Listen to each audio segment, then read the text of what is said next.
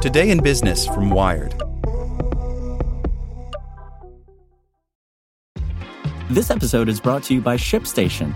You know, some things take a lot of work, like sending little robots to far-off distant planets. And just as that's challenging, so too is running a successful e-commerce business, especially when there's so much to do. So I want to introduce you all to ShipStation. Now, I love using ShipStation because of its easy-to-use dashboard, which makes managing orders and printing labels a breeze and super smooth. Oh, and the customer service is just out of this world.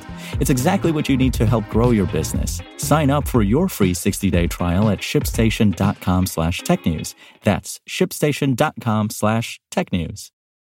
The new Super Beats Heart Chews Advanced is now supercharged with CoQ10.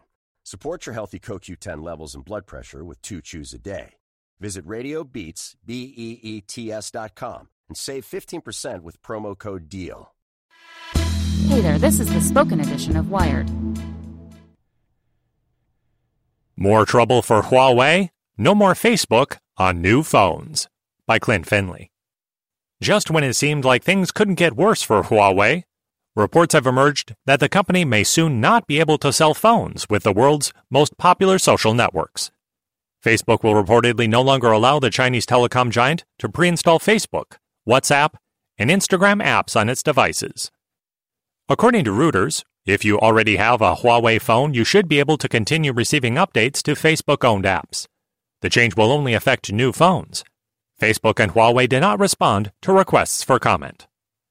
Facebook's decision is the latest fallout from the U.S. government's decision last month to add Huawei to a list of companies that, due to national security concerns, must get permission to buy U.S.-made technology, including software. U.S. companies are now refusing to sell microchips and other components to Huawei. Google has revoked licenses for Huawei to install its software, such as the Google Play App Store and Gmail on its phones. Huawei, the second largest maker of smartphones worldwide according to IDC, is still allowed to use the freely available open-source version of the Android operating system on its new phones. Users of those phones should still be able to access Facebook through the web and install WhatsApp by downloading the app directly from the WhatsApp website. Installers for other apps, such as Facebook Messenger and Instagram, are also available from third parties on the web. But without official support from companies like Google and Facebook, it's possible that some apps might not work as expected. In China, where Facebook and Google are banned and alternatives like the search engine Baidu and the messaging app WeChat dominate, that might not be a big deal. But for users in other countries, such as Europe, the lack of popular US-owned applications could make Huawei phones less attractive. The US has long worried that Huawei could use its telecom equipment to spy for the Chinese government. Huawei denies that it has ever, or would ever, spy on its customers and is suing the U.S. government over a law banning government agencies from doing business with companies that use technology from Huawei and ZTE. Huawei has also argued that Chinese law does not require it to spy for the Chinese government, though legal scholars aren't convinced by the company's logic. Some non-U.S. companies, including UK chipmaker ARM, are cutting ties with Huawei because some of their technology is developed in the U.S.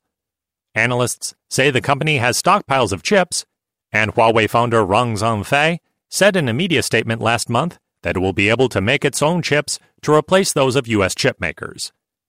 Indeed, the U.S. sanctions give Chinese companies all the more reason to stop relying on foreign-made technologies. But it could take years for Huawei and other Chinese companies to divorce themselves from U.S. suppliers. Want to learn how you can make smarter decisions with your money? Well, I've got the podcast for you. I'm Sean Piles, and I host NerdWallet's Smart Money Podcast. Our show features our team of nerds, personal finance experts in credit cards, banking, investing, and more. And they'll help you make the most of your money while cutting through the clutter and misinformation in today's world of personal finance. You'll get clarity on strategies to help you build your wealth, invest wisely, shop for financial products, and plan for major life events. Listen to NerdWallet's Smart Money Podcast wherever you get your podcasts.